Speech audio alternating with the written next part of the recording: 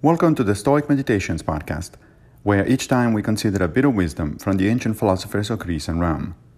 I am Massimo Pigliucci, a professor of philosophy at the City College of New York, and I will guide you through this reading. In episode 371, season 3, we reflect on Seneca from letters 104, 16, 17. As long as you're ignorant of what you should avoid or seek, or what is necessary or superfluous, or what is right or wrong, you will not be traveling, but merely wandering. There will be no benefit to you in this hurrying to and fro, for you are traveling with your emotions and are followed by your afflictions. Seneca here continues his analysis of the relationship between traveling and self-improvement, which we began to discuss yesterday. He is so explicit in this passage that there really is hardly a reason for me to comment further.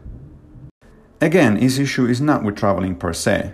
Plenty of Stoic philosophers traveled in order to learn things and presumably for leisure. The great Middle Stoic Posidonius, for instance, went all over the Mediterranean, both east and west, in order to conduct his investigations in what we would today call the natural sciences.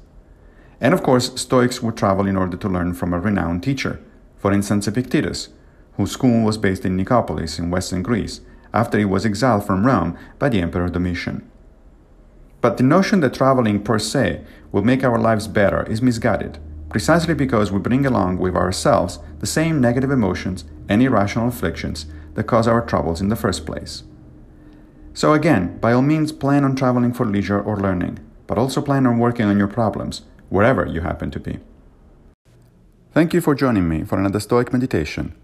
I will return with a new episode very soon, if Fortuna allows, of course. If you like this podcast, please consider supporting it by opening your browser and going to anchor.fm/Stoic Meditations.